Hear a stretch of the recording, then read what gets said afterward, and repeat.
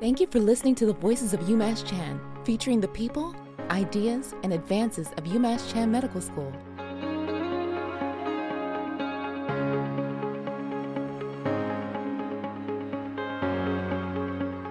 Welcome to the Voices of UMass Chan. In today's episode, we're focusing on macular degeneration. Dr. Johanna Seddon is a professor of ophthalmology and visual sciences here at UMass Chan Medical School, and she's the director of the Macular Degeneration Center of Excellence in the Department of Ophthalmology and Visual Sciences at UMass Memorial Health. Dr. Seddon is a physician, a groundbreaking researcher in macular degeneration, and more specifically in the nutritional and genetic epidemiological factors that might influence our sight, our vision, and the overall health of our eyes. Dr. Seddon, welcome. Well, thank you very much, and appreciate the interest in this important topic. It's so important, right? So let's start just with the basic definition. What is macular degeneration for those of us who may have heard of it but have not experienced it?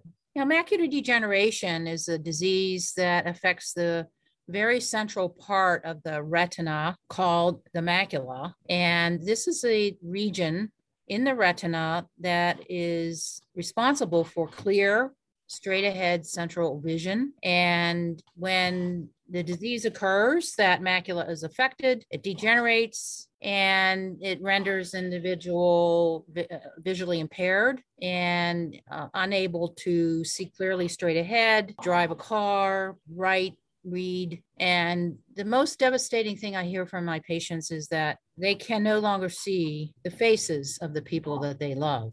Oh, of course. Once you've experienced the joy of vision, it would be so devastating to lose it. How prevalent is macular degeneration? It depends on the stage of the disease. The earliest stages can occur in as many as 25 or 30% of individuals over the age of 75. Oh, wow.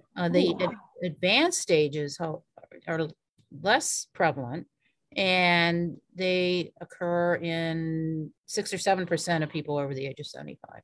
So this is pretty common, or at least people should be aware of the fact that this is fairly prevalent. So can you talk us through, what are some of the earliest warning signs that we should be on the lookout for or take note of if we're experiencing? Well, it ranges from not even knowing you have it, because the earliest or even the intermediate stages of the disease that we see when we look in your eyes as ophthalmologists can go unnoticed by the patient, and they might still have 20/20 vision.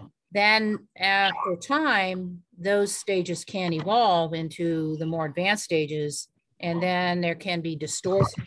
A straight line is crooked, like some people say they were driving down the road and the strip in between the road was crooked, or they look at a building and the curve is noticeable on the side of the building. Instead of it being angular, it's curved. Or looking at the words on a piece of paper, there's some blank spots right in the center of the vision when trying to read.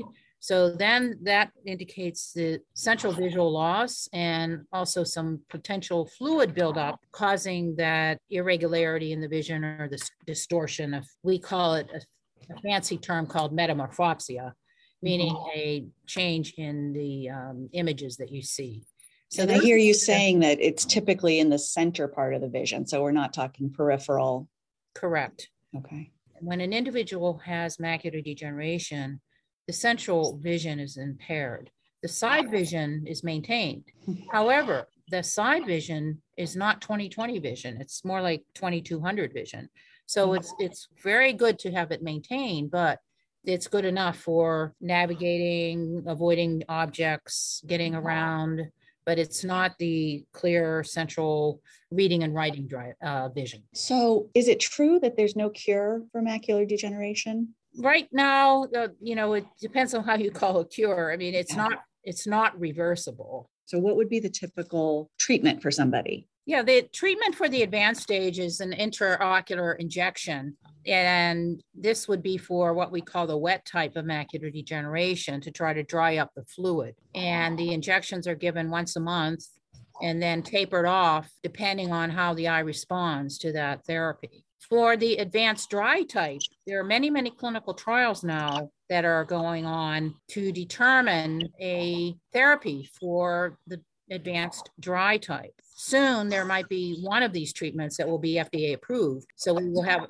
another treatment for the advanced dry type. For the early and intermediate stages, the best treatment is adherence to healthy habits. And that actually applies to all the different stages, early, advanced, and intermediate. However, for the early and intermediate, there's no drug or pill other than a supplement containing healthy nutrients. And that is a very important message for our patients with macular degeneration, is adhering to a healthy lifestyle. This segues nicely into your own research, which has been so foundational and groundbreaking in this regard. You were the first person to link a person's diet to their risk of developing macular degeneration. So this healthy lifestyle is not just a good idea overall. It really has quite a profound effect. So yes, the diet has an important role to play in the management of patients with macular degeneration. And we reported the association of dietary lutein and zeaxanthin. These are carotenoids or pigments that are actually present in the macular tissue. So these are present in specific foods like spinach, collard greens, kale, green leafy vegetables in general. And we first reported that in 1994. And now, decades later, there are studies that are confirming that association and showing that pills containing these nutrients can be beneficial also. Would you say that the eating, so you gave us some examples of the foods that we would want to have in our diet that would be particularly beneficial for our eye health, dark leafy vegetables. Is there any data, or what's your opinion regarding supplements versus eating the foods? Is there a difference in the benefit that people see? Well, I would say that diet is most important because the foods also have many other kinds of nutrients that could be beneficial. And people might fall into a habit of saying, well, I'm taking these vitamins, I can eat what I want. I think it should be a combination of both, but if I were to pick one or the other, I'd say the foods are very important. And not only the lutein and zeaxanthin from the dark green leafy vegetables, but also omega-3 fatty acids that you get in fish and nuts like walnuts. These are all very healthy foods. And as a matter of fact, the Mediterranean diet style we found to be beneficial. So that's the vegetables, the fish, legumes, grains, nuts. So a combination of that kind of diet is helpful for the eyes and specifically for macular degeneration. And is there a quantity that people should be eating? Should this be something that we're incorporating into every single meal? It's a pattern of dietary intake that resembles closely the Mediterranean style of eating. And I'd say fish at least a couple times a week. And if you're snacking, have some nuts, walnuts, eat fruit for dessert. So I think that kind of diet would be beneficial. And if we're doing all those things, would it then be overkill or potentially dangerous to also take a supplement? Or how should people think about that? The recommendation for the supplements is only for individuals who actually have macular degeneration. For the general public, it's the diet, and also don't smoke. Smoking is also very harmful for the eyes. Not only macular degeneration, but cataracts too. It is associated with cataract formation. So for the general public, it's healthy lifestyle, exercise, watching your weight, maintaining this healthy diet, and don't smoke. Don't smoke. That's a very big factor. And but for those who actually have been diagnosed with macular degeneration, those are the individuals who are advised to take the supplements, the actual pills containing the antioxidant vitamins and minerals that include lutein, zeaxanthin. Okay, so it would be lutein, zeaxanthin, omega-3s, those would be the supplements that people would want to look for. And the supplements also contain vitamin C and vitamin E as well. Okay. That's a really important distinction. I'm glad we took the time to talk about that because I don't want to give people the idea that everyone should be taking the supplements. That's right. Yeah. Okay. So let's talk about the genetic component of this. It ties into your research quite nicely. Is macular degeneration something that runs in families? Yeah, so it has a heritable or genetic component. And we evaluated that 20, 30 years ago, where we looked at families, and family members of people who had the disease were much more had higher risk than family members of people who did not have the disease. So we knew, there's what's called familial aggregation. So then we went on and managed to get some grants funded after being told in my grant reviews that there's no evidence that this disease is genetic. And we marched on and finally got funding to look at this. And indeed, there's a very strong genetic component. And many genes now have been discovered to be related to macular degeneration. Interesting. Are there any in particular that you focus on or that you're particularly concerned about? Well, right now we know there are about 30 some genes and 52 loci that are associated with the disease. Our team discovered many of the ones that were initially discovered in terms of the complement immune pathway and what we call rare variants that are very, very strongly related to macular degeneration that increase your risk about 20 times if you have that particular genetic variant. And so that's the strongest genetic factor to date is this particular rare variant, although rare has a very strong impact in those who are carriers. And it's associated with having more people in your family with this disease and progressing at an earlier stage as well. So these findings of these, what we call rare variants with very strongly high impact, have been leveraged by the companies, industry, pharmaceutical companies to design therapies targeted at these genetic pathways. Those are actually generating a lot of interest, and hopefully there will be some therapies evolving from those. And how would the average person find out if they had these? Like if we were undergoing genetic screening, would these be genes that would show up in that result? No, not necessarily. No.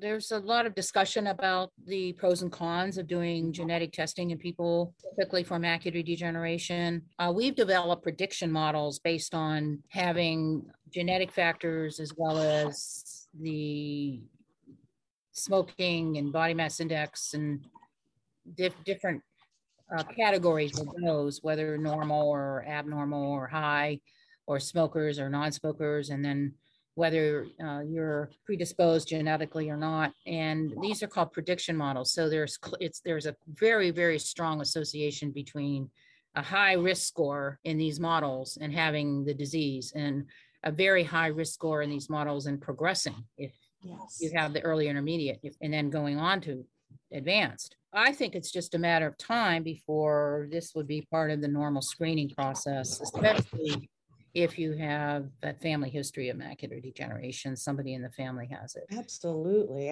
You'd want to know. You've done you've given us all such good, actionable information that we know through your research results can have a positive impact. So there is this risk assessment calculator that you mentioned. So if you're listening to this conversation and you would like to try it, you will find a link to the risk assessment calculator on the story page associated with this podcast, which is great. It's www.seddenamdriskscore.org. People want to learn more about their own risk. And really another takeaway from this conversation, I think, is to get your eyes examined. And speaking with an ophthalmologist, I'm sure you'll agree with that, but just the sense that people might have some early symptoms or early warning signs that they wouldn't necessarily know about. Right. And it's also particularly important to know your family history. And if you have an aunt, uncle, mother, father, grandmother, or grandfather who had macular degeneration or sibling, it would be advisable to have your eyes examined, especially if you're age 55 or older. And how frequently should people be getting eye exams? Maybe younger than 55 and also over 55? Well, younger than 55, it would be every few years. And if some problem is detected, then it could be more frequent. After 55, at 60 or so, it's advisable to be checked once a year. If, say, macular degeneration is detected and you have a strong family history, that could be twice a year. Okay. Yeah. This is definitely something that you can do something about, right? You can take a positive step and try to at least know about where you stand with your eye health. So I want to talk, part of your research focused on twin studies. I'd love for you to talk to this a little bit, talk about this a little bit more.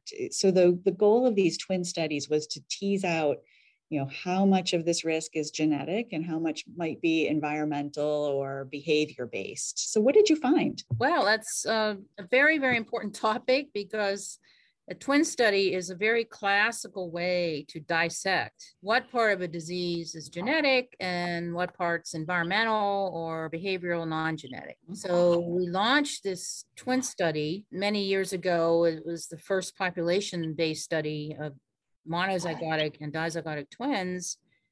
And we found that the disease is highly heritable. In other words, monozygotic or identical twins, the same genetic makeup. Some of them were different in terms of their eyes. And one twin might have had advanced disease, the other intermediate or early disease. So we then looked at these, what we call discordant twins, and found that the difference in these twins was their smoking and their diet. And that's what explained why there were differences, even though they had the same genetic susceptibility. But stepping back a bit, what we found is that the disease is highly heritable. It was up to 70% of the disease can be heritable, especially for the advanced stages. It's an important environmental behavioral component, up to 30% too. So it's both. It's what we call complex. Genetic and non-genetic, nature and nurture are both playing roles in this disease. Well, thank you for that. That's a great clarification, and just another reason to remind people diet's so important. Leafy dark vegetables, lutein, zeaxanthin, omega-3s, don't smoke, exercise, all the things that you should be doing anyway, right? And it's just maintaining a healthy weight. Yeah. Mm-hmm. Now it's just good to know that that's really benefiting our eyes as well. Mm-hmm. So in the couple minutes that we have left, I want to just talk a little bit about your own career. You've had such a fascinating career trajectory. And if I have this right, you were one of just a handful of women in your medical school class at the University of Pittsburgh. Can you take us back to that and tell us how you were first exposed to ophthalmology as your chosen specialty? Yes, I had a very exciting, rigorous, demanding summer job at a local hospital, Mercy Hospital, when I was attending medical school. And I was actually acting as a scrub nurse. That was the terminology for individual who would assist the surgeons in the operating room.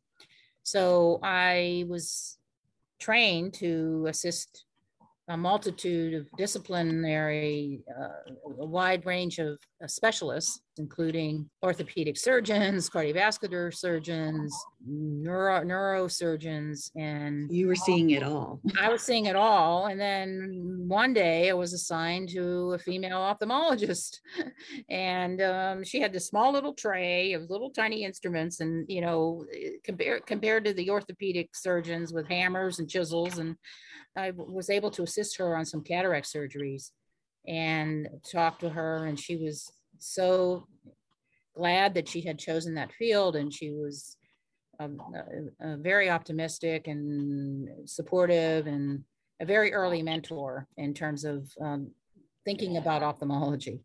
So that's how I first got introduced to it. You probably haven't looked back. Any regrets? Seems like it's been a great decision for you. No, not really. I mean, it was when I subsequently, when I was still a student, I actually did an informal survey of various specialties, physicians in different specialties, and their satisfaction ratings.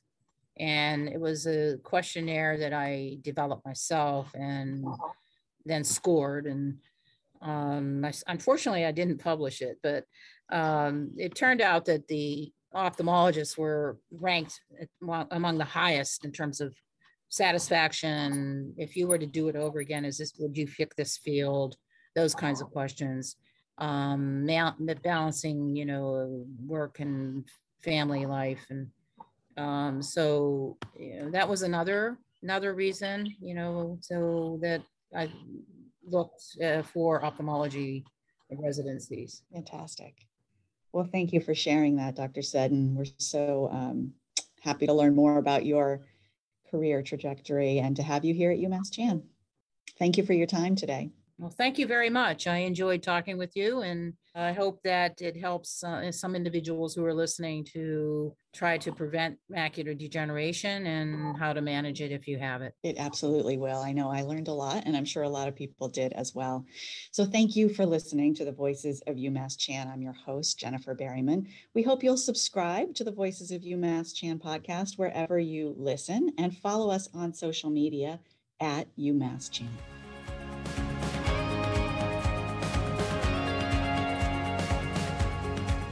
Follow us at UMass Chan on Facebook, Instagram, Twitter, and LinkedIn. On YouTube, find us at UMass Chan Medical School.